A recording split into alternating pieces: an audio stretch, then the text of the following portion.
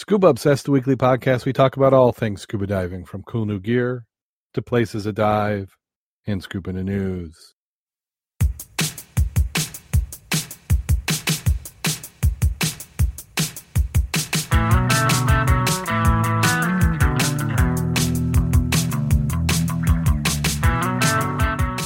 Scuba Obsessed episode 410 is recorded live June 28th, 2019.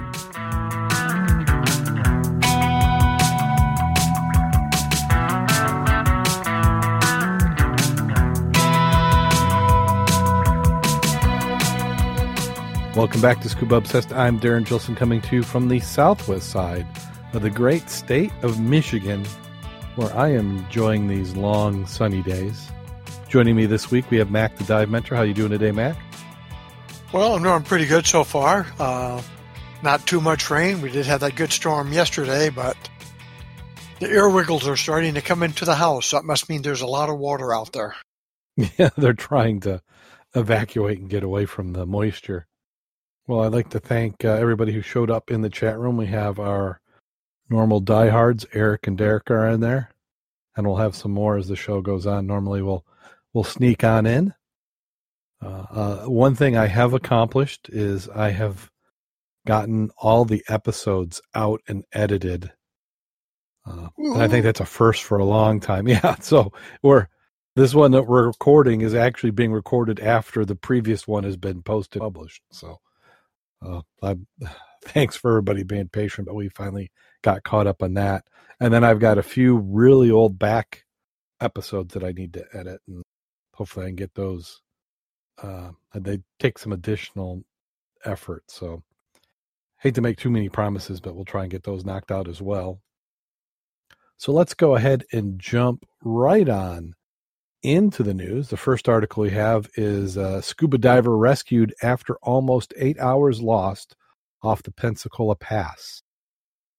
Just before the sunset on Sunday on Pensacola Pass, a charter boat rescued Pensacola scuba diver who had been lost for nearly 8 hours. I never intended anything to ever happen in my life, Mike Osborne told the New Journal on Tuesday, a network system engineer for the Pensacola Police Department. Osborne picked up scuba diving back in November as a way to enjoy his free time. Sunday marked Osborne's 35th dive, this time along with the roughest waters he was descended in yet. Osborne and a group of friends piled into the boat and began their dive around noon on Sunday, about 16 miles offshore in Pensacola Pass. While gearing up, Osborne's elbow hit the inflator hose, letting air into his buoyancy compensator, a control device that is worn to maintain neutral buoyancy. Not thinking anything of it, he descended into the water, but quickly realized the excess air was keeping him from going any farther. Osborne vented the buoyancy compensator, descended into the murky waters once more. Due to his equipment malfunction and lack of underwater visibility, Osborne couldn't find his dive buddy. Swimming deeper, Osborne reached a flat layer of sand instead of the pyramid-shaped surface the divers initially descend upon. After 10 minutes of unsuccessful searching, Osborne went up for a 3-minute safety stop, finding himself about 150 yards away from the boat and out of sight, he said. I inflated my safety buoy, waved my arms, blew my whistle. They didn't see it, and they didn't hear it. Another 5 to 10 minutes later, he'd officially lost sight of the dive boat. Osborne's crew began to search pattern, and after about an hour notified the U.S. Coast Guard. A little while later, dive charter volunteers joined the mission. As time dragged on, helicopters and boats passed by, none of them noticing his calls for help. Lost in the water, Osborne maneuvered his gear to keep him alive and afloat. Using a dive watch and a safety buoy, he lined up with the edge of the clouds and kicked towards the direction of shore. A lot of interesting things you don't think about when you dive regularly come into play. Osborne's neon green safety buoy was one of them. Chosen for his high visibility color, the buoy failed Osborne on Sunday because of the way the water and sun fell on it caused it to appear white, blending into white caps and making it harder to see. Each time Osborne had the slightest inkling of a boat passing, he blew his whistle and signaled in that direction. I just hoped to God they would hear me, he said. Uncertain of his fate, what kept Osborne kicking was he's never losing hope, repeating to himself there's going to be something else each time a boat or helicopter passed him by. His life flashing before him, Osborne thought he would do is made it out alive is tell his parents he loves them. I don't do that enough, and you have to tell people you care about in your life that you love them, he said. Nearly 8 hours later, and after 9 miles of drifting, a charter boat came to his rescue at about 7:30 p.m. Captain Andy Ross and a few divers set out about 6 p.m. on Sunday in response to a distress call about the missing diver. Observing the current's east direction, Ross calculated speed to 1.5 miles per hour multiplied by the amount of time the diver had been missing. Slowing down around the 7-mile marker, Ross and his crew officially noticed a white stick hanging out of the water, Osborne's safety buoy. It's like finding a needle in a haystack, Ross said. At that moment, Osborne started kicking, gave up all his effort for the first time of the day, and he let someone else take care of him. I owe them everything. They saved my life, he said. Happy, tired, and thirsty, Osborne cracked open a long-awaited Gatorade while the knee-high dive charter boat took him to shore, where he reunited with his relieved and overjoyed family. Despite the risks Sunday brought, Osborne plans to continue his favorite hobby, though now with a higher quality gear and a flashlight always in tow. Looking back in his harrowing weekend, Osborne emphasizes the seriousness of safety. It's something that seems just a little bit off to speak of. Life-threatening situations are real. They could happen to anyone. I shouldn't be alive. I should be dead. So this one almost rings of some of those safety stories we've talked about. Yeah, I've never seen a neon green. I've always seen red or very orange. I did see SAS Dive Shop had a green one. It's kind of it's like green. It's like a neon green. It's in the kind of the lime colors. Well, I do know that, and my mirror and my strobe light, strobe would have made a difference too, perhaps. Mm-hmm. Yeah, so that's kind of interesting. I wouldn't have thought that green would have faded away, but there's a while there where they were like doing school buses in green because they said it had better visibility. But in this particular case, everybody is identifying it as white when they finally did see it. Yeah, I think if I were really diving that kind of 15 miles offshore, that kind of stuff, I would have one of those beacons with me, emergency beacons. I saw them again down at Wolf's for less than $300. That is fantastic insurance. And that's exactly what I'd have. And the thing that there's this, I mean, of course, we're backseat jockeying on this, but and some of this may just be the author. They talked about equipment malfunction, but it sounded more like user error than equipment malfunction, didn't it? Well, yeah. Well, how do you get if I don't know how you use your elbow and make your inflator valve? I can't use my elbow to make my inflator valve go. Well, could it? I wonder if he has one of those inflators, like I think that you do, where you can pull on the hose and it will vent. Yeah. I wonder if he had that, like he bumped it, maybe not necessarily with his elbow, but he pulled on it, and it probably burps out pretty quick. I was just curious why he didn't go down the anchor line. Is it I would have thought you'd go down the anchor line and then you'd go with somebody. Well, I mean, so when it's lousy, we got a trailing line out the back. We've got a line from the boat to the front of the boat.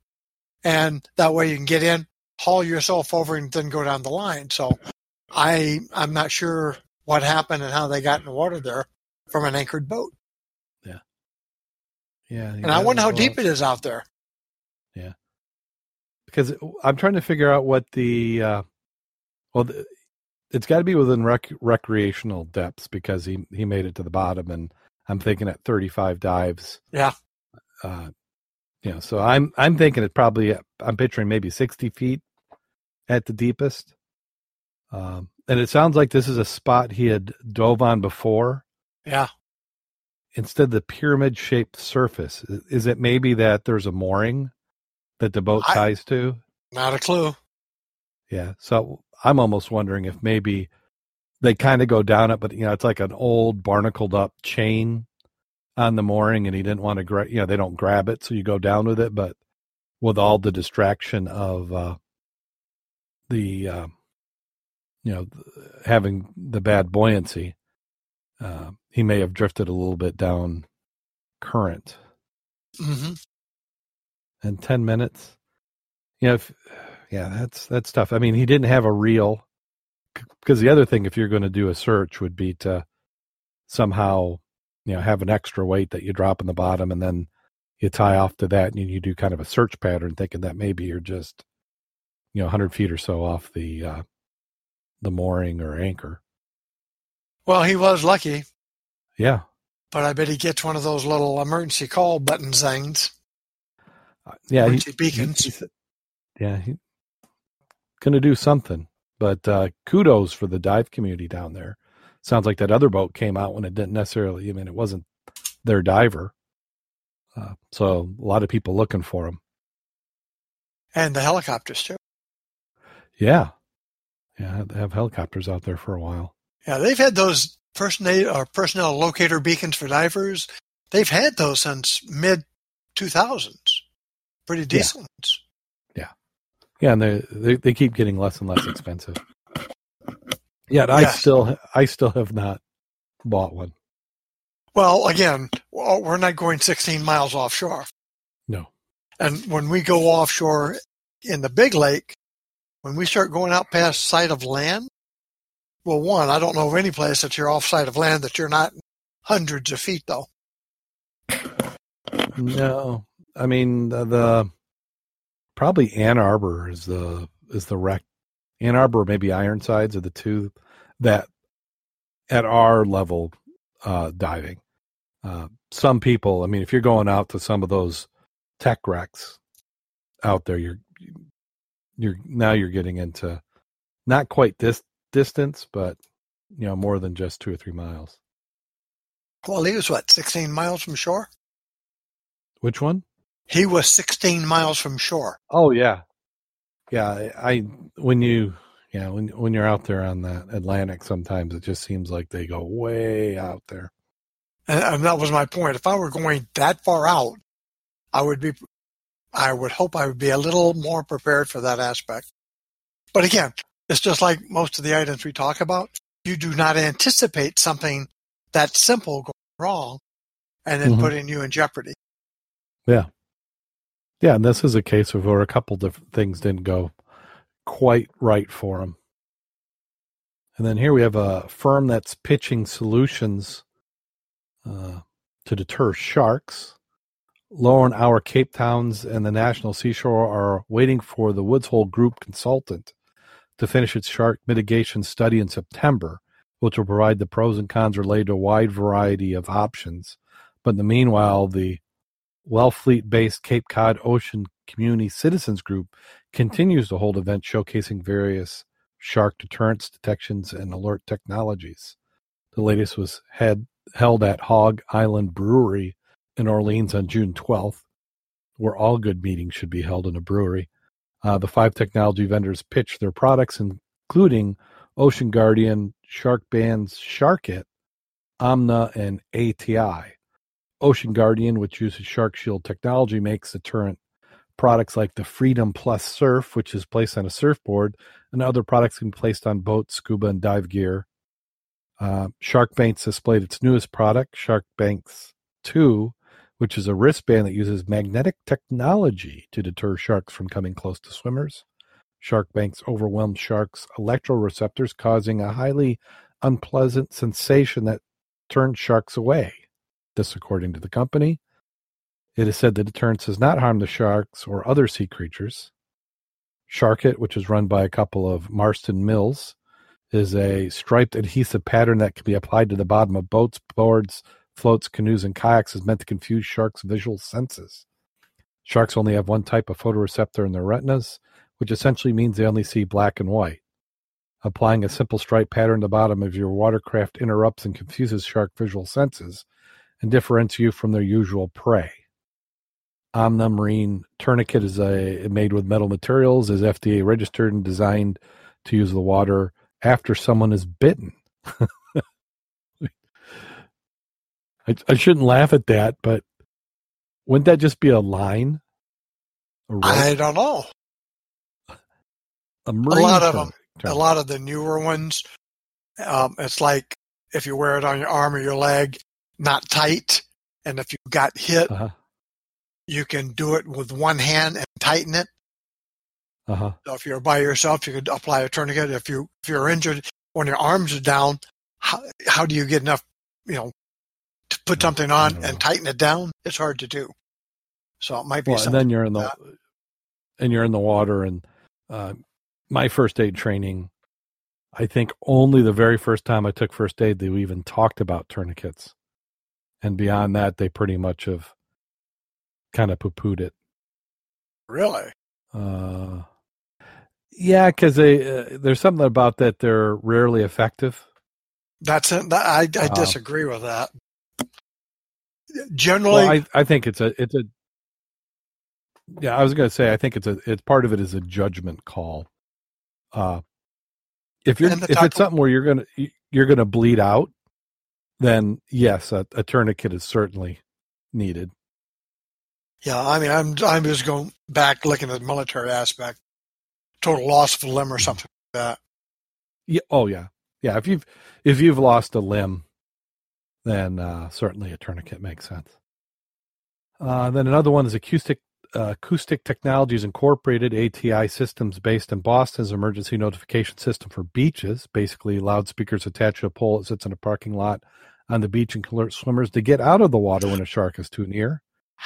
Each speaker is 400 watts of the sound that can travel a mile in the ocean and to each side of the beach, according to the sales manager, Kathy Parker. Parker said the system starts with a loud tone, then an automated voice message instructs people to evacuate the water. She said the system has no environmental impact to the beach or the ocean, which will be managed by either the lifeguard or the town officials on beach, even though the ocean goers will usually evacuate their bowels. I added that part if you had any. The system with 3 speakers would cost a little bit more than $50,000. So I imagine it sounds like just screaming and get out of the water. I have no idea why that would cost $50,000. Because you can get it. I mean, somebody's got probably cabling. Oh, if you think that one's good, here's they got some other ones down here. Yeah, and then said, let's see. We'll just skip down. It says town administrator said this week that antenna is up the coast beach for the fire department. Radio repeaters providing better communication to 2 ocean beaches. This system will be fully operational by July 1st. Biba said the Open Cape proposal to bring reliable connectivity to cell phones and other devices like shark detection projects to remote beaches on the outer Cape will not be happening this year. The technology nonprofit that owns and operates a fiber link network across the region sent the proposal to several towns, the Cape Cod National Seashore and other stakeholders, including Cape delegation, listing 10 beaches where it will provide service at a cost of $1.5 million. He said that the town, or if Seashore did pursue the project, take at least 2 years of permitting before it went forward. Yeah, it makes that speaker system look pretty cheap now, doesn't it? That must be a pretty deserted area if you don't have good conductivity or connectivity out there. Yeah, I wonder if they have cell phone out there. Well, no, that's what they're saying. Being reliable connectivity to cell phones and other devices. So I don't know why they wouldn't put up just cell towers, or why companies don't already have the cell towers because everybody's got a cell phone. It must just be far enough out and too expensive. I mean, at $1.5 million just for the fiber optics. But again, why do you need fiber optics? I think it's because nobody's doing anything other than fiber optics is why you need fiber optics. Actually, the cost for the cable, the fiber optic cable, is about the same as regular wire now. I suppose what I'm saying is, if I have a cell phone, why do I need a fiber optic cable? Well, the tower you're talking to needs the fiber optic cable, or sometimes they'll do backhauls. Aren't there repeaters? They're just yeah. They'll do audio repeaters. I'm way beyond that then, because I just remember you establish towers at certain frequencies, and then I can communicate from tower to tower without a cable between. Yeah. They call those backhauls. I'm sure it's a matter of they just don't want something to get by. They want something that they can make money on. meaning the companies who are pitching this. Or to pay for their efforts. Yeah. I'm curious what frequency they use on some of that equipment. The photoreceptor aspect sounds interesting for the eyeball, but I like the one about the electronic interference with their sensory.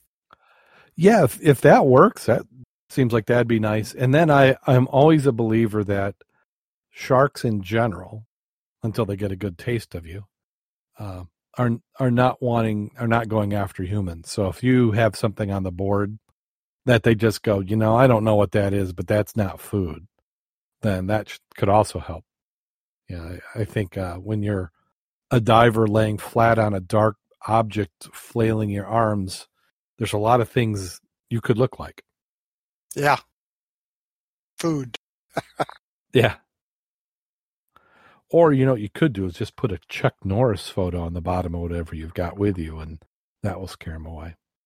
Or you just have a portable shark cage that's got DPV motors on it, and you cruise around on that like they do when they're harvesting gooby ducks and stuff up there off the California coast. Yeah. Now this article just talked about they're trying to get some sort of proposals in for preventing the sharks, but have they been having shark attacks? Is this a problem in this area? Well, did you see the picture? It looks like they're having some issues. The on the boardwalk there where it says warning and it's got a picture of a shark? Yeah. Well, if they can take his picture, can't they just shoo him away? I mean, it's like when I was in California years ago, Half Moon Bay, we dive out there in the kelp and stuff. A year or so later, sharks came in there and started eating the seals, and you didn't want to dive there anymore. So I wouldn't dive in a place that I know had sharks that were in the neighborhood eating seals. Would you? No, because they're associating that area with dinner. Yeah. And I'd prefer not to be dinner for a while. Absolutely. Interesting warning sign, though. Those are graphic and vivid. Yeah. Yeah, they can't say you didn't tell me. Now, they don't show on the other side the gift stand and snack shop where they have the fin hats that you put on when you're swimming in the water. Yeah, I bet they frown upon that. or the underwater shark drone snack bucket. Yeah, or the snack buckets of chum. Yeah. Yeah, that's a fun game you can play. Nothing like tying a dead fish to your friend's swimsuit. Well, you just drag that bag behind you. It's on a leash. Just haul it behind you about 4 feet. Yeah. Yeah, I can't remember the old stuff we had with the life vest and stuff that if you were bailed out over the water, you had shark repellent. I don't remember what was in that. And if it was a static, you could get a big pool around you, but if it was choppy waters, it would dissipate that pretty quick. Yeah, it was probably just something. So, it could be sugar. I mean, it's just it's kind of like boiling water, to help with a pregnancy. It's just something to occupy your time. I mean, did it actually work? Well, the military bought it. It must work, right? Yeah, exactly. Nobody would try to con the government. Not at all. Placebo. Forget it. You got the shark repellent. Yeah, you're fine. I don't know. Get in the lifeboat. You're okay. DC area scuba divers dig out their old snorkels and fins to combat a coral eater. A dive shop at 18th and South Streets Northwest called Blue Planet Scuba is becoming a mustering point for international effort to combat coral-eating monsters. They're nasty little bugger, Bruce Butterworth said of the crown of thorns starfish, or COT. The COT's scientific name, which I won't pronounce, is not a cute little starfish. It's more H.R. Geiger than Walt Disney. H.R. Geiger than Walt Disney. And I don't know who that is, do you? No, I don't. I mean, it's pretty bad. I don't get the reference. Think of the blob with multiple tentacles, said Butterworth, a transportation security consultant who lives in Springfield, Virginia. Multi-limb and covered with venomous spines. A cot can grow as big around as a trash can lid. Armies of them munch their way through coral. Butterworth 60 has been venturing underwater since the 80s, first snorkeling and then certified as a scuba diver. At that time, he's witnessed a slow decline of the world's coral reefs. Global warming plus other stresses and damage from people has been creating problems, he said 2 years ago on a trip to the Grand Caymans in the Caribbean. He learned that a leading coral expert happened to be nearby. That was Phil Dustin, professor of the College of Charleston. Butterworth asked Dustin where he could see coral and what he could do to help save it. Dustin pointed him towards a remote Indonesian archipelago called Raja Ampat, and a patch of ocean called the Coral Triangle. Dive there, Dustin said, to see thousands of different types of coral, along with many creatures that depend on the reef survival. Dustin said something else, too. If you really want to help, bring some weaponry to fight back against these dreaded COT. The explosion of TOCs was first noted in Australian environmental activist Norm Van Hoff. The boom is a consequence of runoff from human waste that deposited in shallow septic pits and untreated sewage discharge from boats. This nitrogen-rich stew causes spike in phytoplankton, which COT larvae eat. More COT survive to adulthood, where they turn to coral for their meal. Hardcore divers come from around the world to delight in Raja Ampat's amazing coral. Tourism has enabled locals to switch from destructive practices such as shark finning for shark fin soup and fish bombing, where explosives are dropped over the sides of boats. The COT threaten that tourism. Dustin came up with a simple countermeasure, injecting adult crown of thorn starfish with 10% vinegar solution kills it. Imagine something that's needle-tipped, caulking gun connected to a bladder full of vinegar solution. When the COT is dead, the fish eat it. Starfish aren't that deep, from 5 to 15 feet below the surface, but to reach them easily requires a mast, snorkel, and fins. These things are residents of Raja Ampats don't have. Oh, the residents. Okay. So the locals don't have all this gear. So Butterworth set out collecting them so locals could fight the scourge themselves. We'd say we'd be happy to take up a drive. Most divers are aware enough to want to lend a hand. The Washington area is blessed with divers who upgrade their gear regularly. Blue Planet became a place to drop off the fins and masts that were gathering dust. Before long, the shop had 45 sets of masts, fins, and snorkels, including 27 snorkels donated for the effort. In March, Butterworth flew to Indonesia with his frequent dive partner, Jan Finn, to deliver 5 bags worth of gear collected with the help of Blue Planet and its customers. Contributions also came from the King's Cormorant Master Swimmers Club in London, Florida's Force East Scuba Center, and Daventry Community Association, where Bruce lives with his wife, Chris. Cathay Pacific and Garuda Indonesia Airlines waived the baggage fees. The big non-government organizations and government programs are not going to fix this issue. They move too slow, and like politics, ecology is a local sport. People from developed nations pitching in to help locals here is pretty high form of participation. It's important that people know that there are those around the world who care about their reefs. So that's kind of interesting. So they're gearing up the locals to help combat this. I put a couple of the items on the site. That's Hans Geiger, or it's either Giger, Geiger maybe. He was a Swiss painter known for airbrush images of humans and machines linked together in a biomechanical relationship. And he also did work on the film The Alien.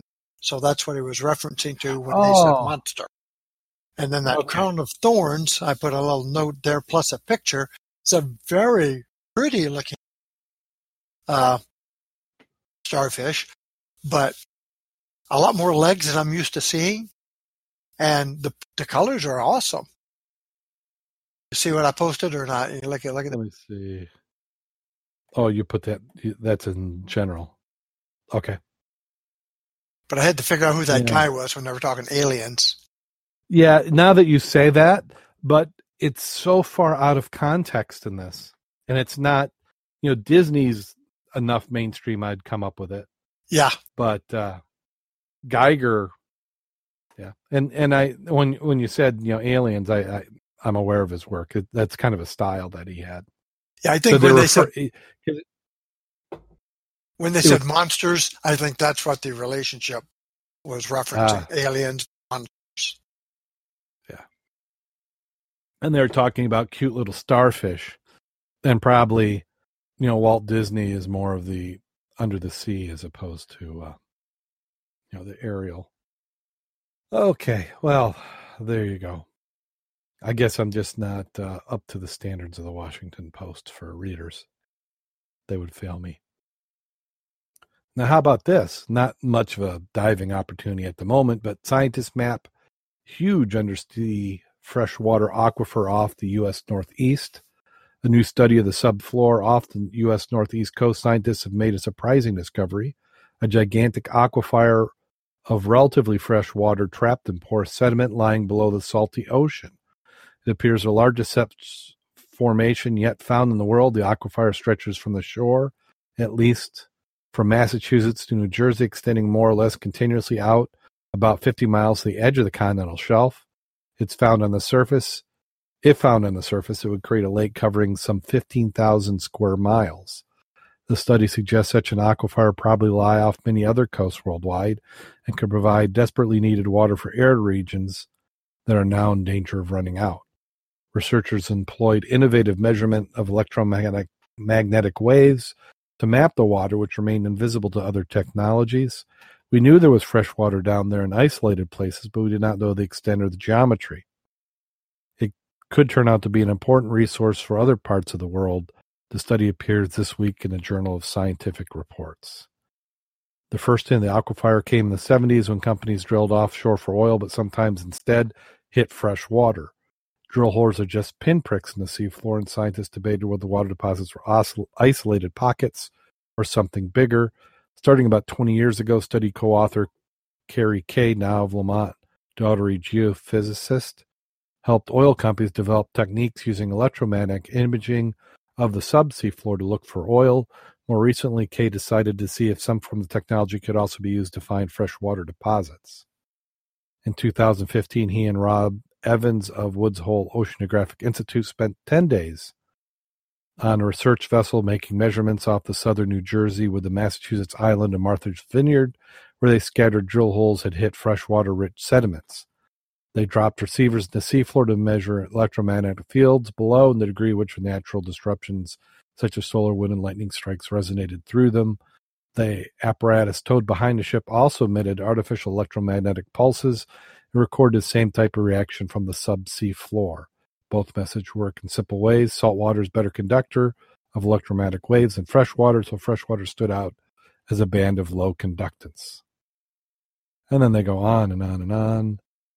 And at some part, they're thinking that this may be left over from the Ice Age, that so much was covered in ice that as it melted, it forced its way into the ground.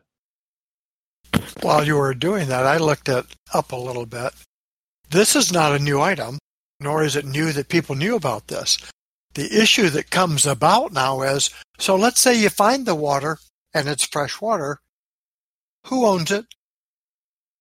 Do you mean who owns it? The same. Yeah, who owns the water? Same people who own the salt water.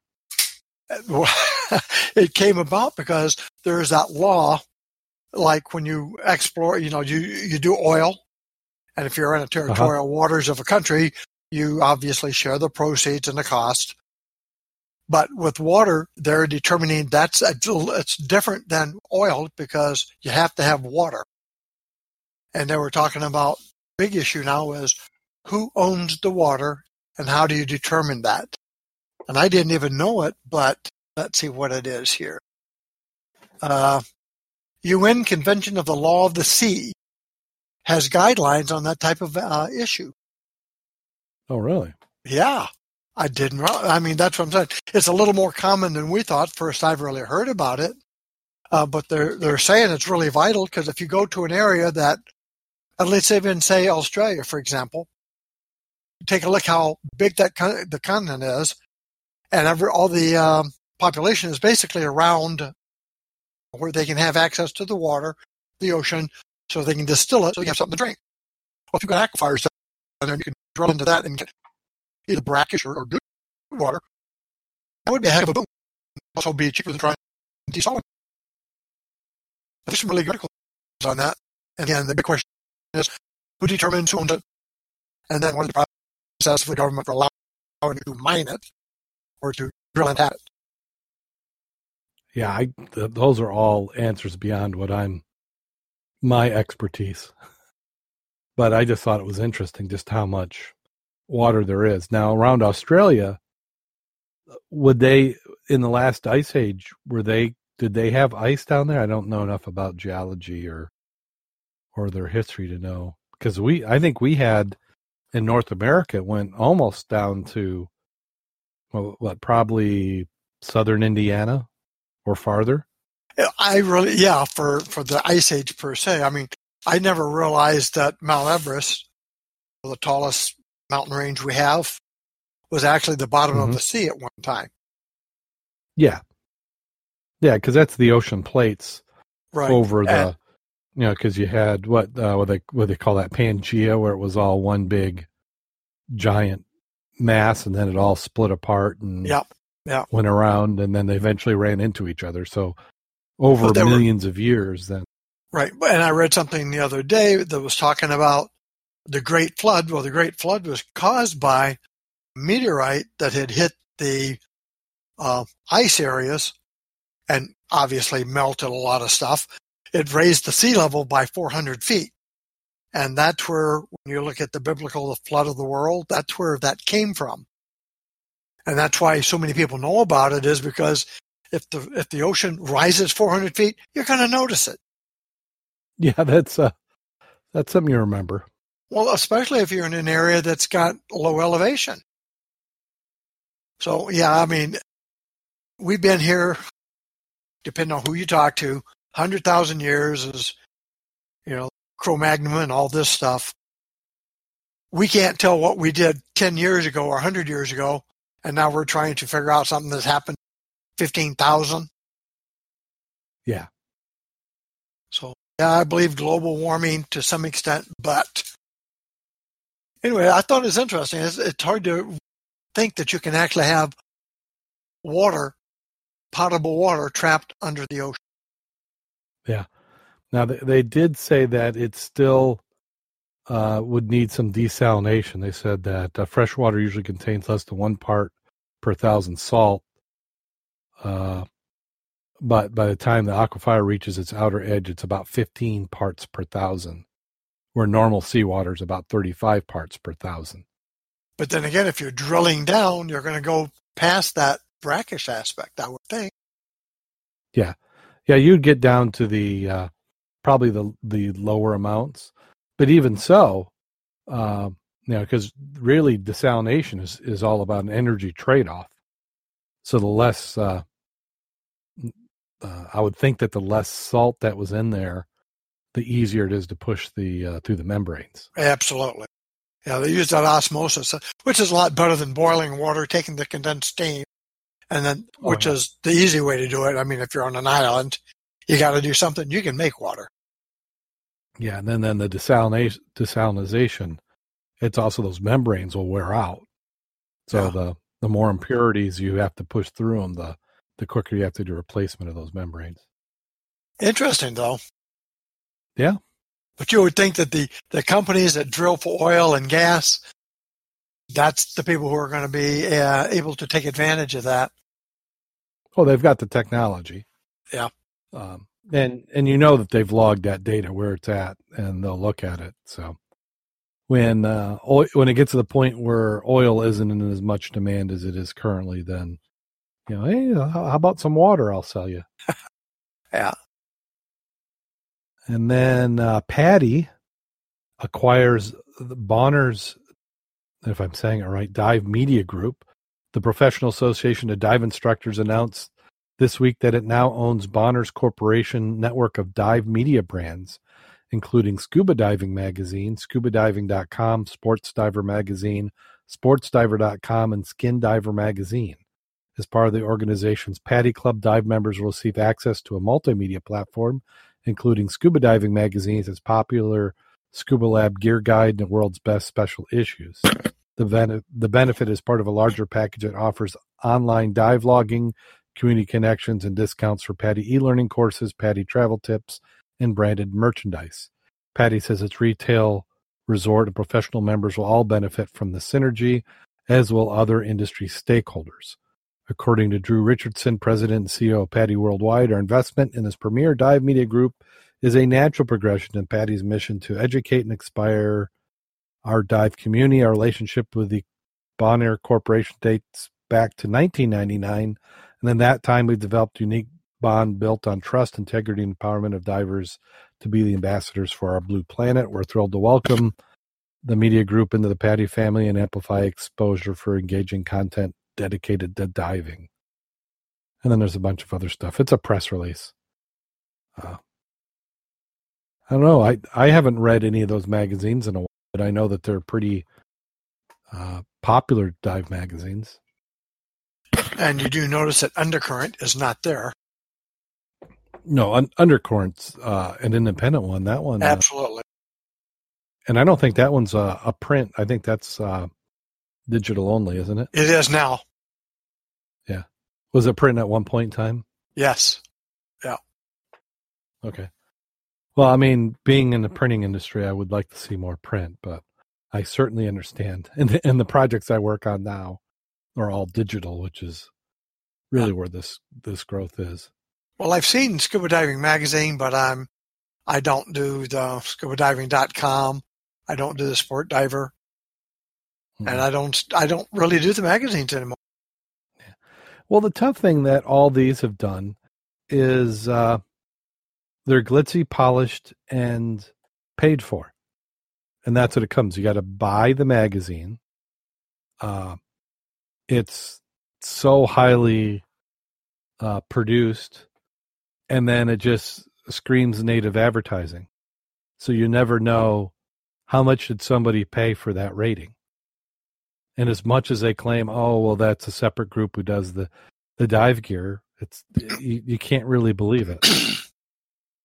So that's why I discount a lot of that stuff. I usually you do your 20 different ways to figure out whether something's good as opposed to going and reading those articles. Yeah, maybe they can prove me wrong. Yeah. And this one's in our own backyard here. Are you talking about the lobster one yet? Are you going to skip that one or what? No. Let's go ahead and do that one. Yeah, I got that one here. I don't. It said, "Get ready for Lauderdale by the Sea Bug Fest Lobster Mini Season." And the way they say it is, one of the area's most anticipated annual events, Lauderdale by the Sea, or Bug Fest by the Sea, kicks off lobster hunting mini season with multiple fun events. There are 2 Florida lobster hunting seasons when divers can legally catch lobster. The 2-day mini season and the 8th month regular lobster season. The mini lobster season is always the least consecutive Wednesday and Thursday in July. Lauderdale by the Sea kicks off the mini season with fun events, a concert, and workshops. Participating divers can win up to $15,000 in cash, dive gear prizes, and trips. Unlike the Keys, the divers during the lobster mini season in Lauderdale by the Sea can also bag up to 12 bug lobsters per day. Guests can also night dive for lobsters, which is prohibited in the Keys. Bugfest is sponsored by Reef Safe, which is a brand of sunscreen that won't harm the reef systems. This year's event is Tuesday, July 23rd, meaning we still have time to go, through Saturday the 27th, and features a free concert on the 27th to benefit Dive Heart, nonprofit that teaches people with disabilities how to scuba dive. It also says that the event also helps promote Lauderdale by the Sea as an awesome South Florida vacation destination. The beachside city has fabulous beachfront hotels on wide beaches at low summer rates, several great restaurants, fun public plazas with kid games and quaint shops, all a short walk for accommodations. Online registration is June 1st. Contest fee is $20. Divers receive a Bugfest goodie bag and t-shirt. And it says, let's see, the activities included this year is free bug hunting seminar with Chiefy at Plunge Hotel, free lobster mini season kickoff party at the Plunge's Beachfront Backflip Bar. And there you get to meet the Scuba Cowboy, Scuba Radio host Greg Holt, and Scuba Radio Mermaids. Okay, I like the mermaid part. Yeah, I think they got you at mermaid, didn't they? Yeah. Free Bugfest Lobster Chef competition, free Florida Reef Fish ID presentation, Jarvis Hall, a mini-season diver award party, and free Anglin's Pier cleanup dive with Gold Coast Scuba and Patty Project Aware, and free music concert Saturday the 27th. So it's attracted participants from neighboring cities like Palmetto Beach, Deerfield Beach, and Fort Lauderdale, as well as all over South Florida and from even around the world. If you got questions, call Steve, gives the number, or email him at steve@ibts-florida.gov. I'd like to go to that. That'd be fun. I mean, I'd love to go there, whatever. And I didn't realize this, but other than during the season, you're not allowed to do night dive. Yeah, I didn't either. But then again, and that must be. I'm thinking it must be like an anti-poaching thing that they just can't keep up with it. So the assumption's going to be if you're diving at night, you're poaching. Well, no, I can't say that because everybody who's diving at night, you're going to try to arrest them. Well, that's what it sounds like. I don't know. It'd be hard for us to do that. The only thing you can do is check the boats when they dock. Yeah. Yeah, there's because I can't think of any other reason why you'd have that rule, but then you'd waive it for this. I mean, we've talked about lionfish and going down there and hunting those, and we've still not got our sample of lionfish to try out, see how it tastes. No, but, I know what lobster tastes like, and I like it. Oh yeah, yeah. I would certainly go down there for some lobster. Yeah. Well, if anybody wants us to join there, so they can say, "Hey, Scuba Obsessed is there," I think you and I can make arrangements to be there at least for a day. Yeah, we could. Yeah, we could head down there, and I think it's appropriate that they should show movies on the beach like Alien and Aliens. Shark would be good. 1, 2, 3, and 4. Jaws. Yeah. Yeah. Open water. All the classics. Yeah, Godzilla comes from the. Yeah, and you're or even Pacific Rim. I think that's a water movie, isn't it? So. And you can see why we're not part of the marketing program for any of these. Yeah.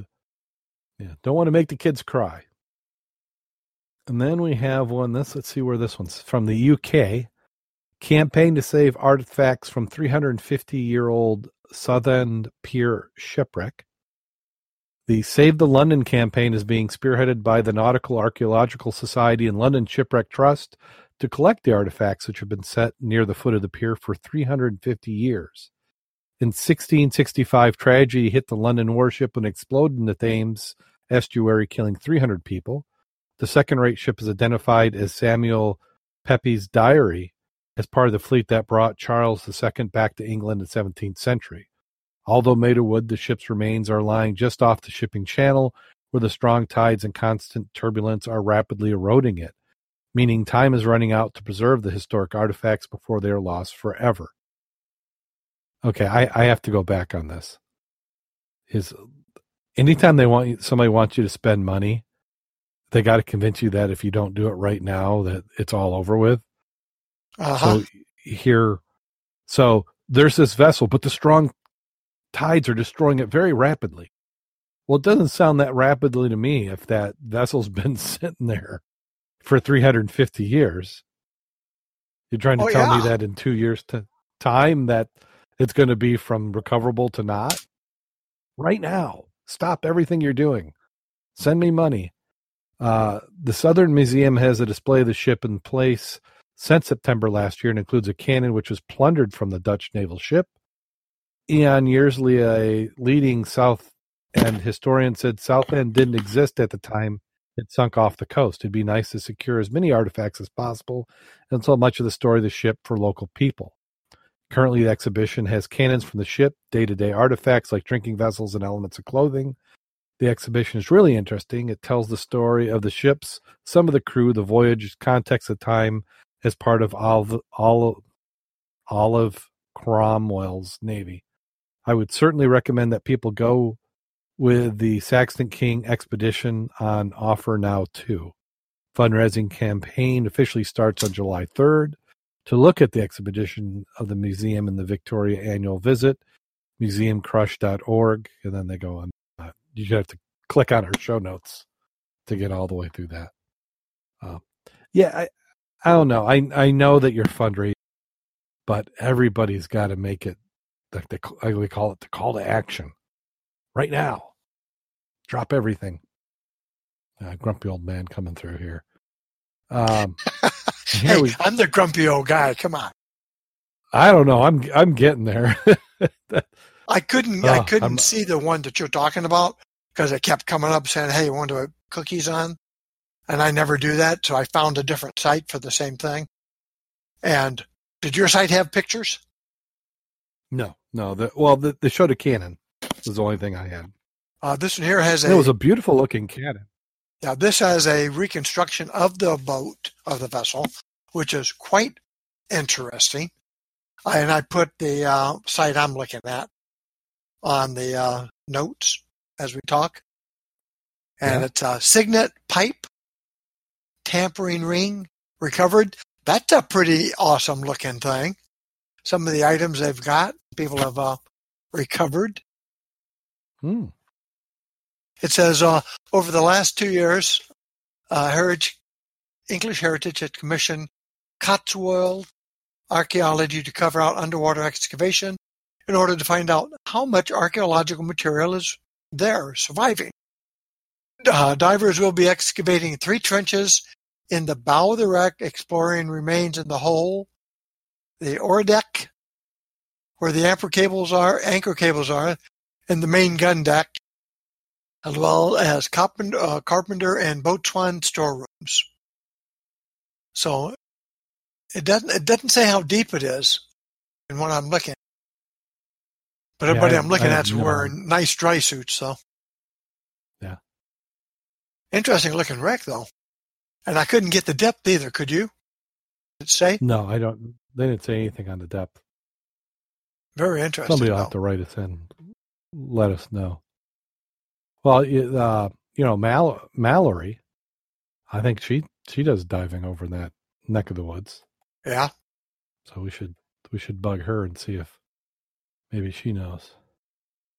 Yeah, but the cannon's pretty ornate that they had. Uh-huh. Yeah, the other's still loading. By the time we finish the show, it'll have come up. And then we have a Revolutionary War shipwreck discovered, not recovered. Researchers have made a major discovery in the York River, the wreckage of the previously hidden British ship from the Revolutionary War's last major battle. After General Charles Cornwallis surrendered in 1781, some 26 ships were sunk and scuttled in the area now nationally recognized as the Yorktown shipwrecks. Only about 10 had been identified until now. The newly discovered ship had been buried by oyster shells, but last Wednesday a researcher from JRS Exploration found a metal object peeking out from the riverbed that turned out to be an iron cannon. Whoa! The find led the team to the wooden hull that they now believe may be the shipwright, a British transport vessel that collided with another ship, then caught fire and sank. Discovery is a significant step in the JRS Exploration's new effort to survey, map, and identify the rich history of Yorktown shipwreck. JRS just confirmed the news to Bay Bulletin on Tuesday, asking for them to share the following account of their discovery. On June 19th, 2019, so this is fresh, Researchers from JRS Exploration discovered a new shipwreck within the Yorktown Shipwreck National Register District. The wreck appears to be an armed British transport ship that sunk during the siege of Yorktown in 1781.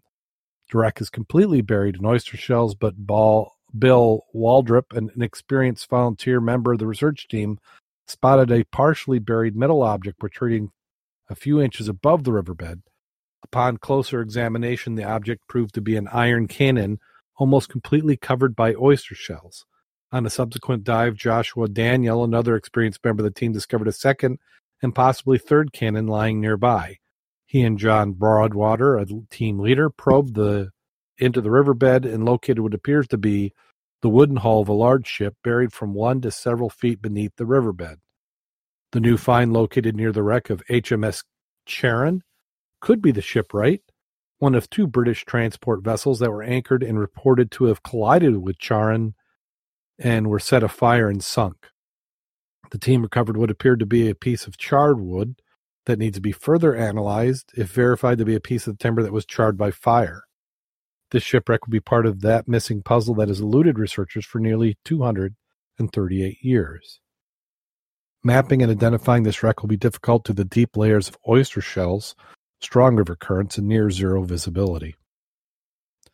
The shipwreck and its historic district played an important role in the siege of Yorktown, the last major American Revolutionary War. The battle ended in October 19th, 1781, after Lord Charles Cornwallis surrendered to the British Army under his command.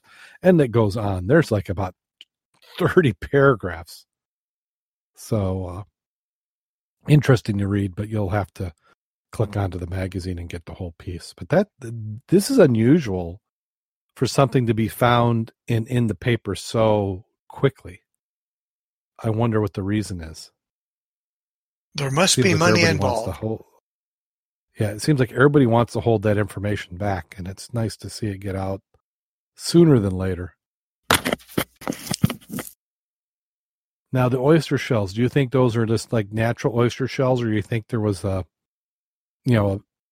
the years, people have just been shucking oysters and that's where they dumped them? I can't tell, but if you suddenly saw something sticking out of the bottom, it can't be very deep, because I was thinking it must be very deep out there, meaning the layer of shells. Yeah, I mean, it was discovered by divers, so it's not protruding out of the water. But I don't picture it being extremely deep. Yeah, I'd be curious to know the depth. That wasn't referenced again, which is odd. Yeah, well, I know when they do oyster beds, they actually seed the oyster beds with shells to get them to go. So maybe that's somebody who knows the area would have to tell us. This is Chesapeake Bay. And then let's go across to the east. Cyprus discovered the first undisturbed Roman shipwreck. Cyprus has found its first undisturbed Roman shipwreck, complete with ancient cargo off the southern coast, the Antiquities Department said Thursday, noting that discovery could illuminate regional trading history. The site is the wreck of a Roman ship loaded with transport amphora, most probably from Syria and, let's see what that word is, Cilicia, or Cilicia, Cilicia. The Antiquities Department said in a statement, an amphora is a narrow-necked Roman jar designed to hold liquid products, including oil and wine. It is the first undisturbed Roman shipwreck ever found in Cyprus, the study of which is expected to shed new light on the breadth and scale of the seaborne trade between Cyprus and the rest of the Roman provinces of the eastern Mediterranean. The wreck is located off the Mediterranean island's southeast coast near the popular beach resort of Protaras. It was spotted by volunteer divers from the University of Cyprus Archaeological Research Team. The Antiquities Department has said it has secured full funding for a preliminary investigation, which should take place as soon as possible. The statement said the team is working on the documentation and protection of the site. Cypriot waters have already provided rich for archaeological investigations in recent years, a wreck dating back to the late in the ancient Greek era, which sank off Mazotis and Cyprus' south coast in the middle of the 4th century BC, is thought to be one of the region's best preserved troves. In December last year, the Antiquities Department said archaeologists working on that wreck had gained intricate insights in the evolution of ancient boat-building technology in the Mediterranean. Evidence found that shipwreck, where research began in 2007 and which went down carrying jars of wine, was linked to both the Greeks and the Phoenicians, the department said. I'm surprised this is the first one. Seems like in that area there'd have been more of them, or have they just not found them? I'm curious about the word undiscovered. Well, undiscovered in the last 20 years. I just pasted something in the little area again. Okay. This is from the International Journal of Nautical Archaeology, and they're talking about it for century BC Mazotos shipwreck. And it's a preliminary assessment or report on this. And the shipwreck, southeast coast, 14 miles southwest of, and it gives actually the location. I was trying to figure out how deep it is, but it doesn't say that either. Yeah, mine, it's still loading for me. Okay. The wreck lies at a depth of 44 meters. And it says in 2006, the shipwreck was accidentally found by divers along the south coast of Cyprus. The site was virtually undisturbed, so its archaeological importance is high and triggered for immediate protection. So they've been working on this for, 13 years? That's a while. Yeah. So 44 meters is how far? You said 44? Yep, that's about 130 feet. Yeah, about that. 1.5 miles offshore. So access isn't too bad.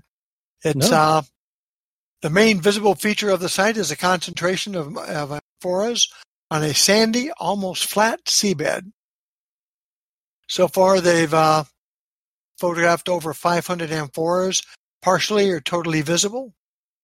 There's 3 layers of amphora can be distinguished above the sea bottom. So it sounds like there's a lot of stuff on this baby. But they didn't. And they have pictures of both satellite of where it's at, which give you some nice reference. And then it has, oh my God, look at the picture. Oh, rub it in. Well, I'm just looking at it and said, oh my goodness. I can see why they said nobody's found this one before. I'm trying to save it so I can post it. Because if anybody had found it, you're saying, oh man, this picture is awesome. That would be on somebody's mantle, or no, they'd be minty mantles. Wow. Yeah, the chat room saying the amphoras look amazing. Oh, did they find them too? I copied that link in there. Okay. Yeah, the pictures are awesome. Okay. Here mine finally came. Oh my goodness. Yeah, you consider that a few jugs of wine? Wow. Can you imagine what's under that? Well, and then think of how many photos they are, because that's a mosaic they've done there. And you can see that little jagged edge around the outside. So that meant somebody had to stitch all those together, or there is software that does it, but that is nice. I'm zooming in now. They're all tagged. Oh, very nice. Wow, no wonder it went down. That thing was loaded. How big a vessel was that? That'd have been one of those where the rails had to have been about to the waterline. I don't know. They're doing some 3D modeling of it too. That's quite interesting. I go and look, and I love the line drawings. There's something artistic about when people do those diagrams. Well, when you can start doing 3D penetration radar scans, it's going to make all of that a lost art. Yeah. What do I got to draw it for? I can just photograph it. Well, there was I've seen somebody who it'd be a whole squirrel moment, but he just released he's designed this music machine, kind of like a Nickelodeon type of device, and I'm insulting it by calling it that. But he took the CAD model and then he laid tracing paper over it, then he hand drew over it just so he could have that, I would call it a patent style of drawing. Mm-hmm. Because people like that style. It's art. And that's what they've done here with this, the site. Wow. Yeah, and I see there you put it in the chat room. Oh, Derek did. Yeah, that is amazing. Wow, and they go into some good detail in there. Some close-ups and wow. Beautiful. Yeah, it's worth if you're into well now I'm getting this is we could spend a week on this. Yeah, you could. The 3D modeling there. Where they've kind of all put it. Are they trying to show how it was laid in the vessel? Is that what that is?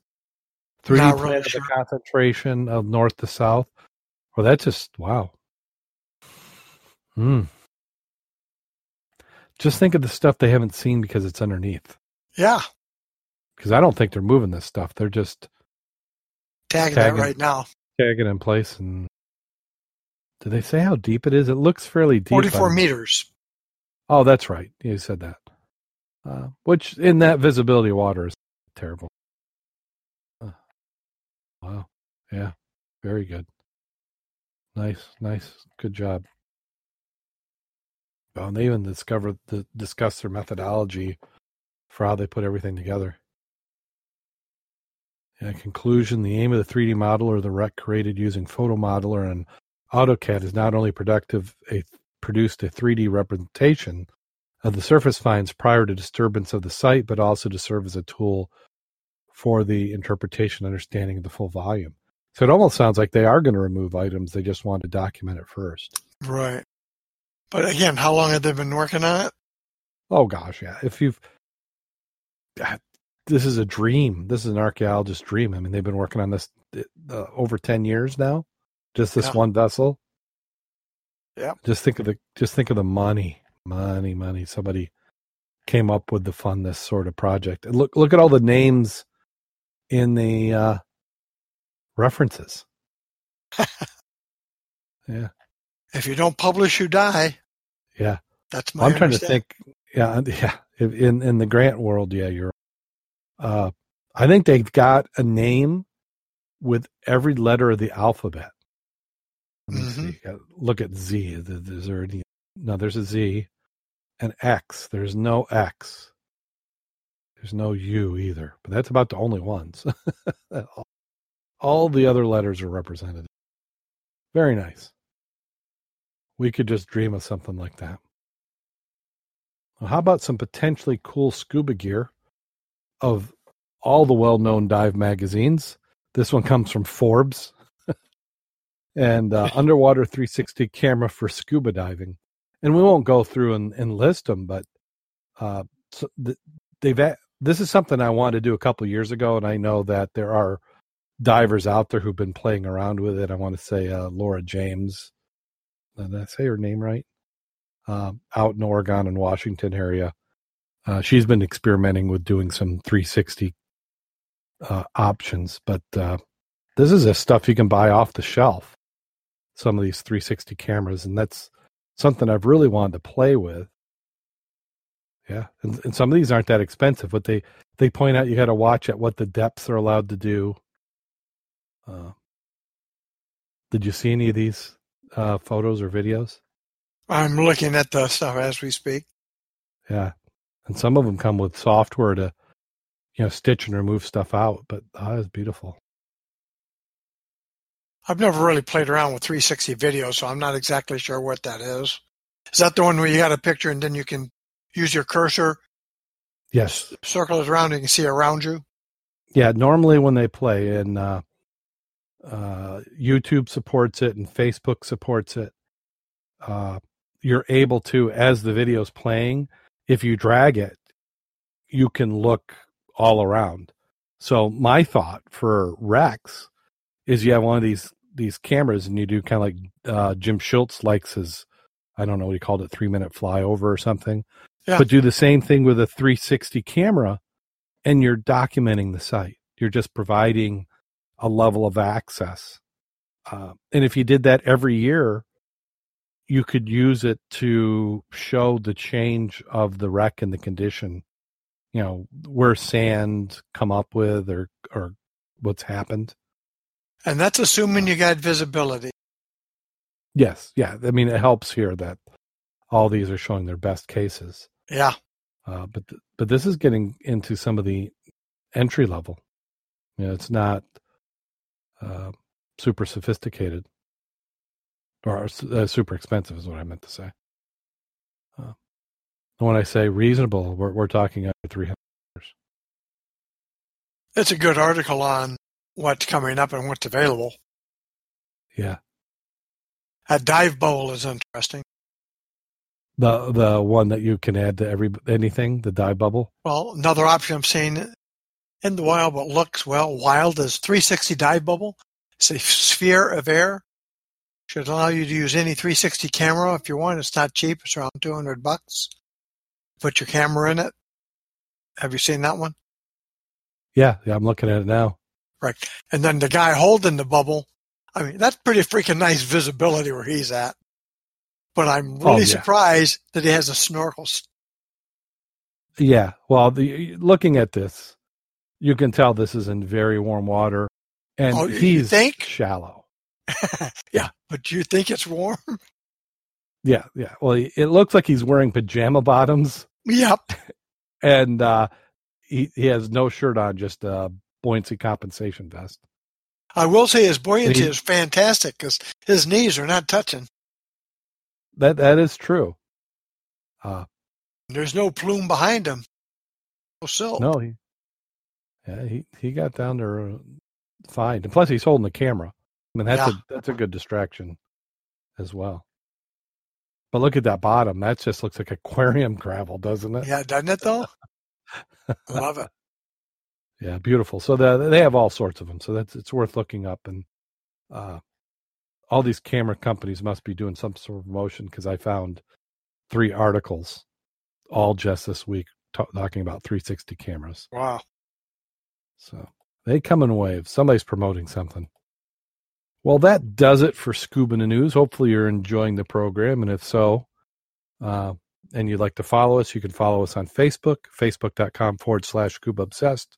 We're on Twitter @Scuba Obsessed. And we certainly could use your support if you're enjoying the show. A couple of different ways you could do that. One is visit our website, www.scubaobsessed.com. Click on over the Patreon link, and $3 or more will get you early access to show notes. Helps us do things like improve some of the audio and gear and pay for hosting.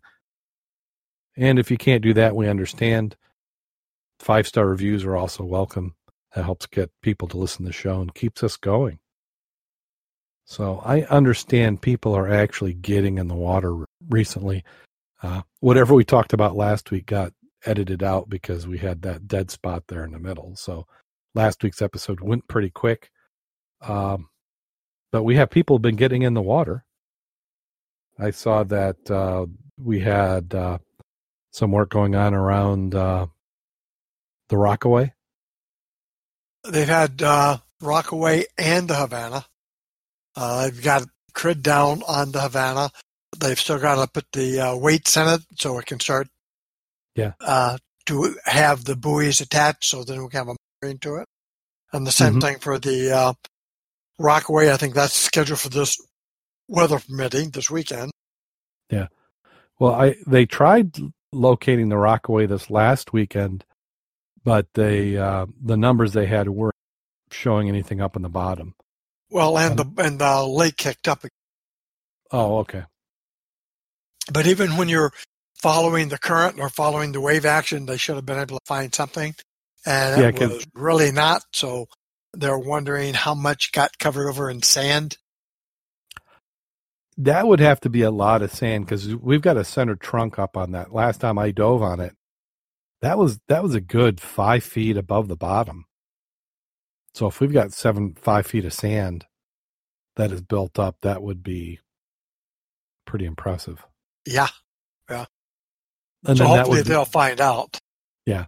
Now, I'm hoping it just they missed it or they go in the wrong direction. You know, if you went perpendicular to the wreck and didn't pick that up, but That's usually a nice wreck to go diving on, too, the Rockaway. Yep. So the preserve's making some progress, and we'll let you know when things get up on it. Yet all the buoys changed and all the rigging has been purchased together and is ready for use now. So the big thing now is getting the crids down correctly and weighted down before they put the buoys and the lines on. Yeah, working on getting that scrap metal. We've had a lot of people have indicated they'd be willing to help out, but we haven't quite seen the metal to go in there yet. And so you mentioned that they're talking about going out the Rockaway again this weekend? Yes, weather permitting. Yeah.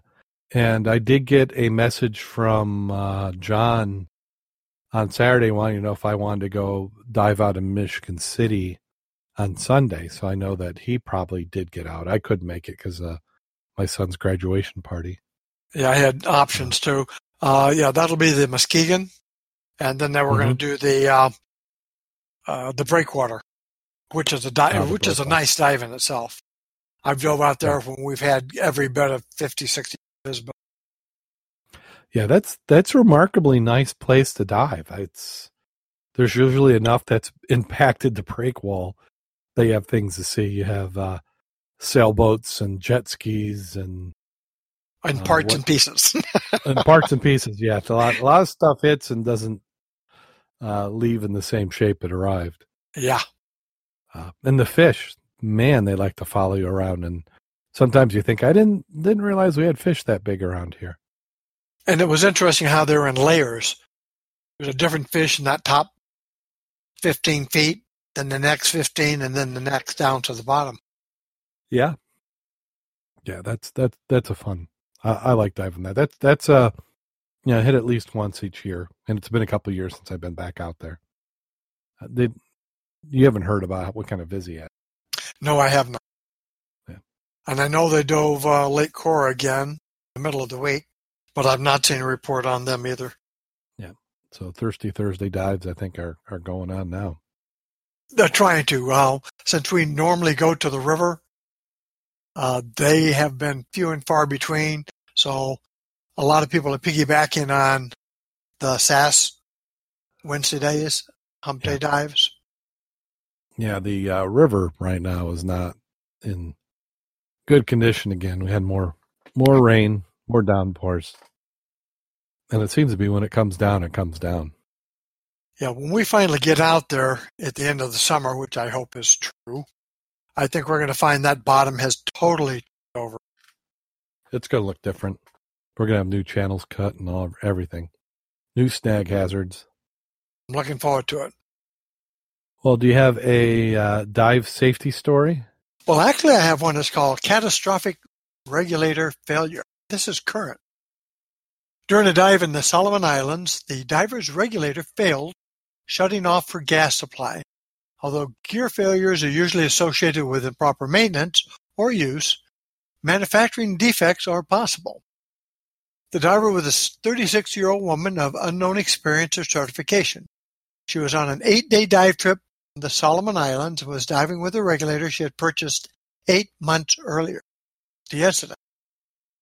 The diver entered the water for the first dive of the day about 7:45 a.m. with 2,900 psi of air in her tank.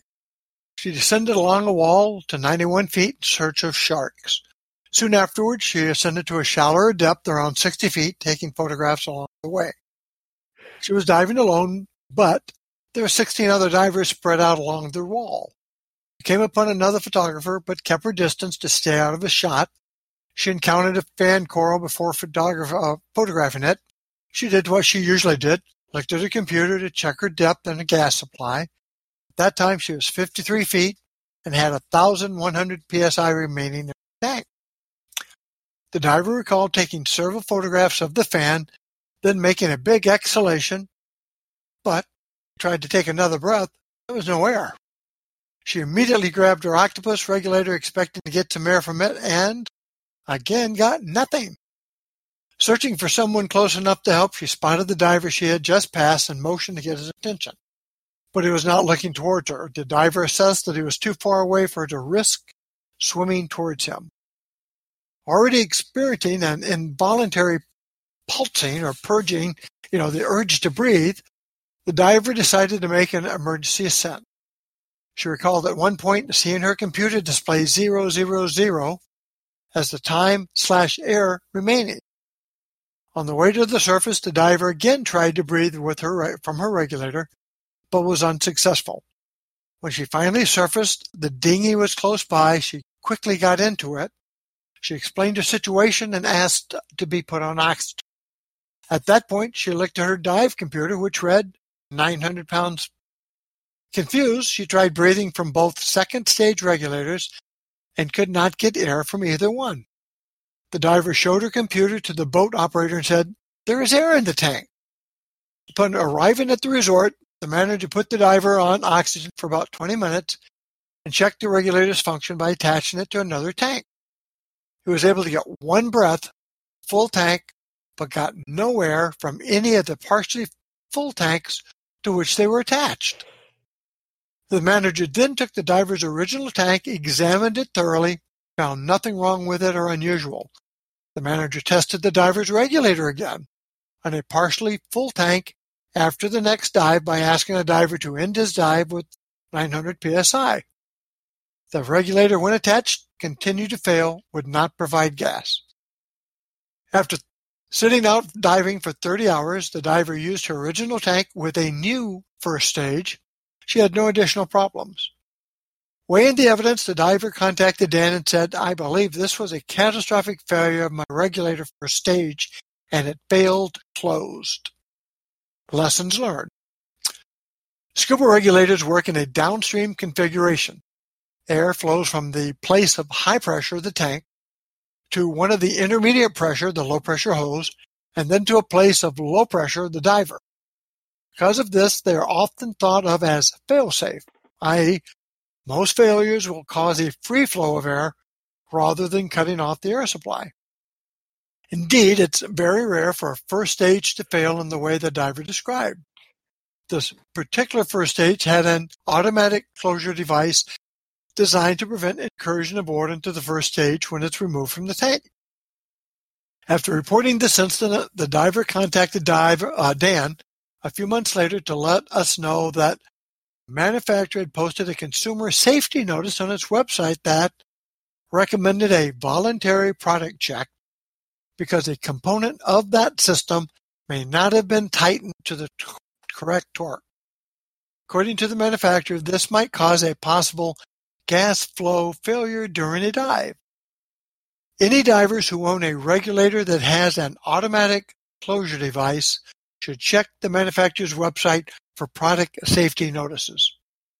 It's important to note that solo diving or diving without a companion close by has gained popularity in recent years with the increased availability of self-reliant diver certification. A core element of many of these courses is the use of a redundant air supply in case of a failure such as the one we talked about occurs. Unfortunately, this diver was not carrying a redundant air supply and needed to make an emergency ascent. Luckily, it was her first dive of the day. She had moved to shallower water during the dive, so she probably had not taken on as much inert gas as she otherwise might have. Both requesting oxygen and remaining out of the water were prudent measures. Fortunately, the diver suffered no ill effects and was soon able to return to diving. The key item there, and I looked it up, was Aqualung Regulators ACD, the Legend ACD first stage with yoke-style connector. What I was looking at. It said the Legend series of regulators are now equipped with our unique auto-closure device. And if you go to the site there, you can take a look at it.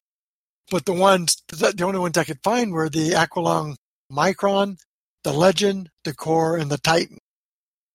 So the key item is, if you've got one with that device, the auto closure device, ACD, you might want to check yours and check to see if the manufacturer has a recall. That's interesting because that's exactly what my regulator is. Well, it so happens I happen to have a Legend. Yes. So, yeah, so do I. And that was the one, if you remember back in the ancient days, where it had the grubs had gotten inside the tank and Yeah. pushed it into that first stage. But it has that. I know what they're talking about, but I'm trying to figure out how that could fail close. So there must be something in the mechanism. If you go to the picture, I could send you that. It's Aquamaster Net, and it's a PFD Aquamaster catalog. It'll show the breakdowns of what it looks like. And as you attach it to your valve, it depresses it. Yes. That allows the air to go through. And if it doesn't depress or if it comes up, you ain't got no air. But you would have no air right from the beginning from how I've... Well, yes, you would think so. But it seems to have been affected once it starts losing full air pressure. Remember, on full tanks it worked. On tanks with less than full pressure, it did not. But I looked that up also on Scuba Board, and items like this go back to 2007, talking about the same issue. Yet this one was a Dan report this year. So it sounds like it's been it's about having the gear properly serviced and installed correctly. In this case, it may not have been. It may have come from the factory, not quite 100%. But they'd used it on previous dives. It's what it sounds like. Yeah. On one part, it said she bought it several months prior, and it did not indicate whether or not she had used it anywhere else. Mm-hmm. So it's possible, like you said, it was first dive for her. Yeah. It's good to know. Yeah. Well, let's see. Do we have anything else? Seems like we're missing something, but here we are, just a few days away from July. Yeah, tell me about it. It just, the season's slipping away. If you haven't got in, now's the time. No, it's past time. Yeah. Unlike me, who I still have drywall and paint to install. It will wait. Yeah, well, I just went down. I spent the day reorganizing my dive gear, so I've got one whole tub of ready to go dry suit, ready to go Farmer John suit, the heavy duty one, ready to go regular suit, the one piece that actually fits and it feels good. Yeah. Then I checked out all my regulators. I didn't realize how many I had, how many lights I've got. Yeah. And I got a tub that I'm taking to the dive shop and say, use this junk, use it. If not, cut it in pieces and use it for patches. But I'm glad I went through all of it. I got, I sorted out all my lift bags, my photography stuff. Yeah. How many extra hoses I have. That's something I still got to do. I got to replace some hoses, and then my inflator on dry suit. I want to change that up. It works, but it's such a fight getting that back together. Well, I was going to use my 3-piece, the Farmer John outfit, but the reason I went to the 1-piece back zip was with that new material, it was more flexible and easier to get on and off. Oh, yeah. And I haven't dove that Farmer John in, I bet, 3 years. Yeah. But I went down and tried on a really nice new suit last week. Yeah. That I am really thinking about getting because it's really nice to put on and fits me like a glove. Yeah. These, and that's for anybody who's buying gear, the gear does get better. And these wetsuits, they're this, especially this Ultraflex and what they're doing is they're blowing a lot of air bubbles into that neoprene as they form it. It just makes it, you got really good insulation when it's new, and it's really soft and flexible to put on. So it's much easier than the older stuff. Well, yeah, the only problem I have with the suit anyway is, where you have your knee pads, especially at the top, because where you put it on and off, you get that space and it separates from that heavy reinforcement to the neoprene, so it no longer is stopping the water. Yeah. So you'll have water flow there, and wherever you had the patches on your elbow, the same thing occurs. Yeah. So in warm water, she's great for the river in the summer, but you're not going to get in her when it starts getting 55 degrees. No. Well, Well, do you have anything you want to plug before we get on? Not today. I'm in pretty good shape. I'm hoping to get out this weekend. Okay. Yep. Well, I'd say I hope this weekend, but I'm not thinking very likely. But I'm going to take some time off just to be able to go and do it. So. Yeah, I talked to John. I left him a note. I was going through my scans again, looking for stuff, and I have got a few that are like, what? I haven't dove that? I've got some targets we have got to check out. Because when they come off the floor by 10, 15 feet, I want to find out what that was that came off the floor 15. Yeah, we got to go back and hit any of those. And John's got that nice 3D scanner or whatever he's got. So I said, I'm going to bring those along, give you the coordinates. Let's go see what it is. Yeah. Do you think we got time for a quick detour here? Derek in the chat room had wanted to know the story about Max Wreck, how that came to be. And I kind of relayed what I remembered, but I thought maybe it would be best to hear from It's you. pretty much that. I had been going through my old logbooks back when I used to keep logbooks. And it's really embarrassing because I looked at some of those from the 70s and it's like, who are these people I'm diving with? Because I don't remember them. And of course, I had a stroke 20 years ago and I lost one. I can't remember names with the fly and flip. I mean, I know who you are. I know how many kids, know where you work, but I can't remember your name. It's crazy. So I'm reading these names and it's like, I don't know who these people are anymore. And they're not diving, obviously. They're not local. But I went through and I was looking at the coordinates and it's like, found big piece of wood, but didn't find anything else. It's like, let's go back out and look. So, and I'm trying to remember who I was out with. I don't know. Were you on there with us? I know it was Jim Schultz. It was Jim and Larry. Okay. So we went down, and it's like we went down, did a line, and it's like snag. I go back and, damn, that's a freaking anchor. All right, and then we're looking around, and then we did more surveys, and what I originally found was the stern. But remember, because it's a sand wreck where the dead eyes and stuff, I am willing to bet back then that was covered up. And again, back then we had, if you had 4-foot visibility, you were doing freaking good. So we had no clue that was really a wreck, and I'm just glad we went back and let's take a look at that big bump on the bottom. So that's Max Wreck. Yep. And that's pretty much how I remembered the story, but I couldn't quite remember. But it's been a while. It aggravates me. I mean, that damn barge I dove on out there, we've been looking for that again for 20 years and can't relocate it. And yeah, why can't we find it? It's a freaking barge. Well, a barge I can believe would get buried up, but it's got to be out there. There's people fishing on it, and you know it. Well, that's how a guy took me out in the middle of the freaking night. This is way before GPS. So I went overboard down at the bottom in 60-something foot. I'm walking around in the dark, thump. Damn, I just walked into a wall. It was a freaking barge. Yeah. So when I came up, I could see the plant, nuclear plant. So I got my reference from that.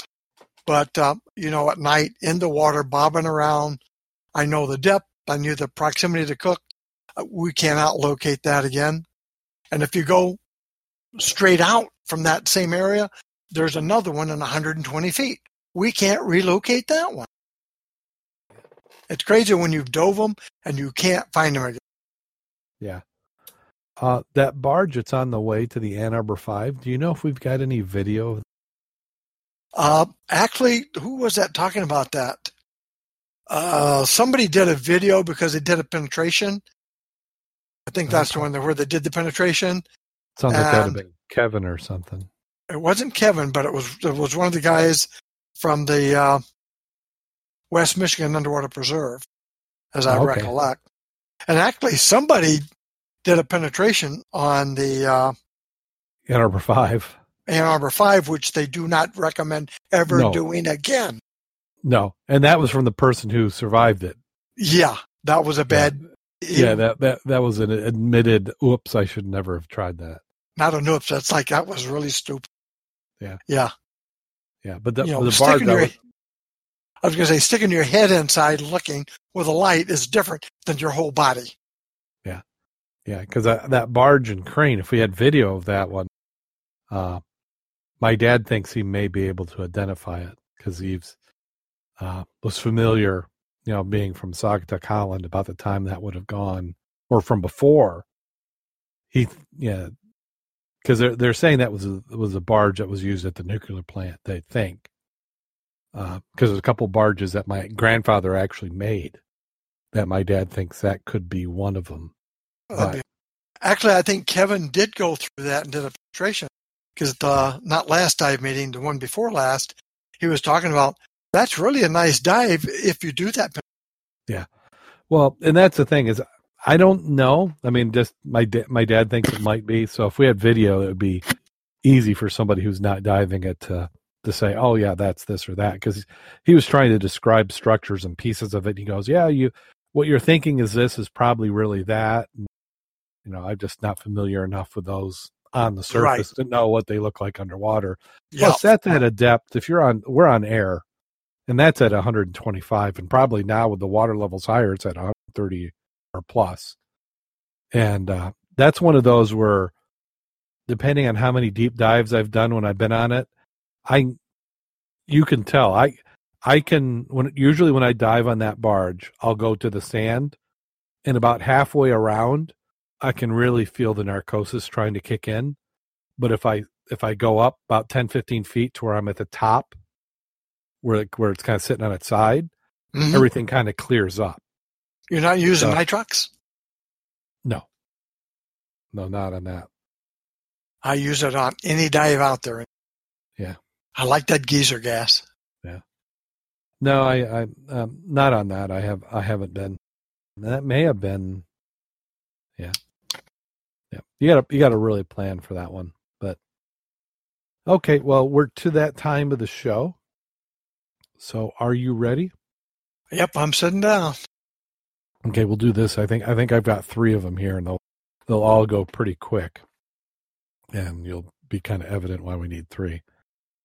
The first one is, and this is something that I just personally do. I like to call toilets the gym instead of the John, so that way I can tell people I visit the gym several times a day. I've heard that one. And then we had 3 scuba divers walk into a bar, and they all say "ouch." Boo. and then here's the final one for this week. Somebody stole my dive light, and I couldn't be more delighted.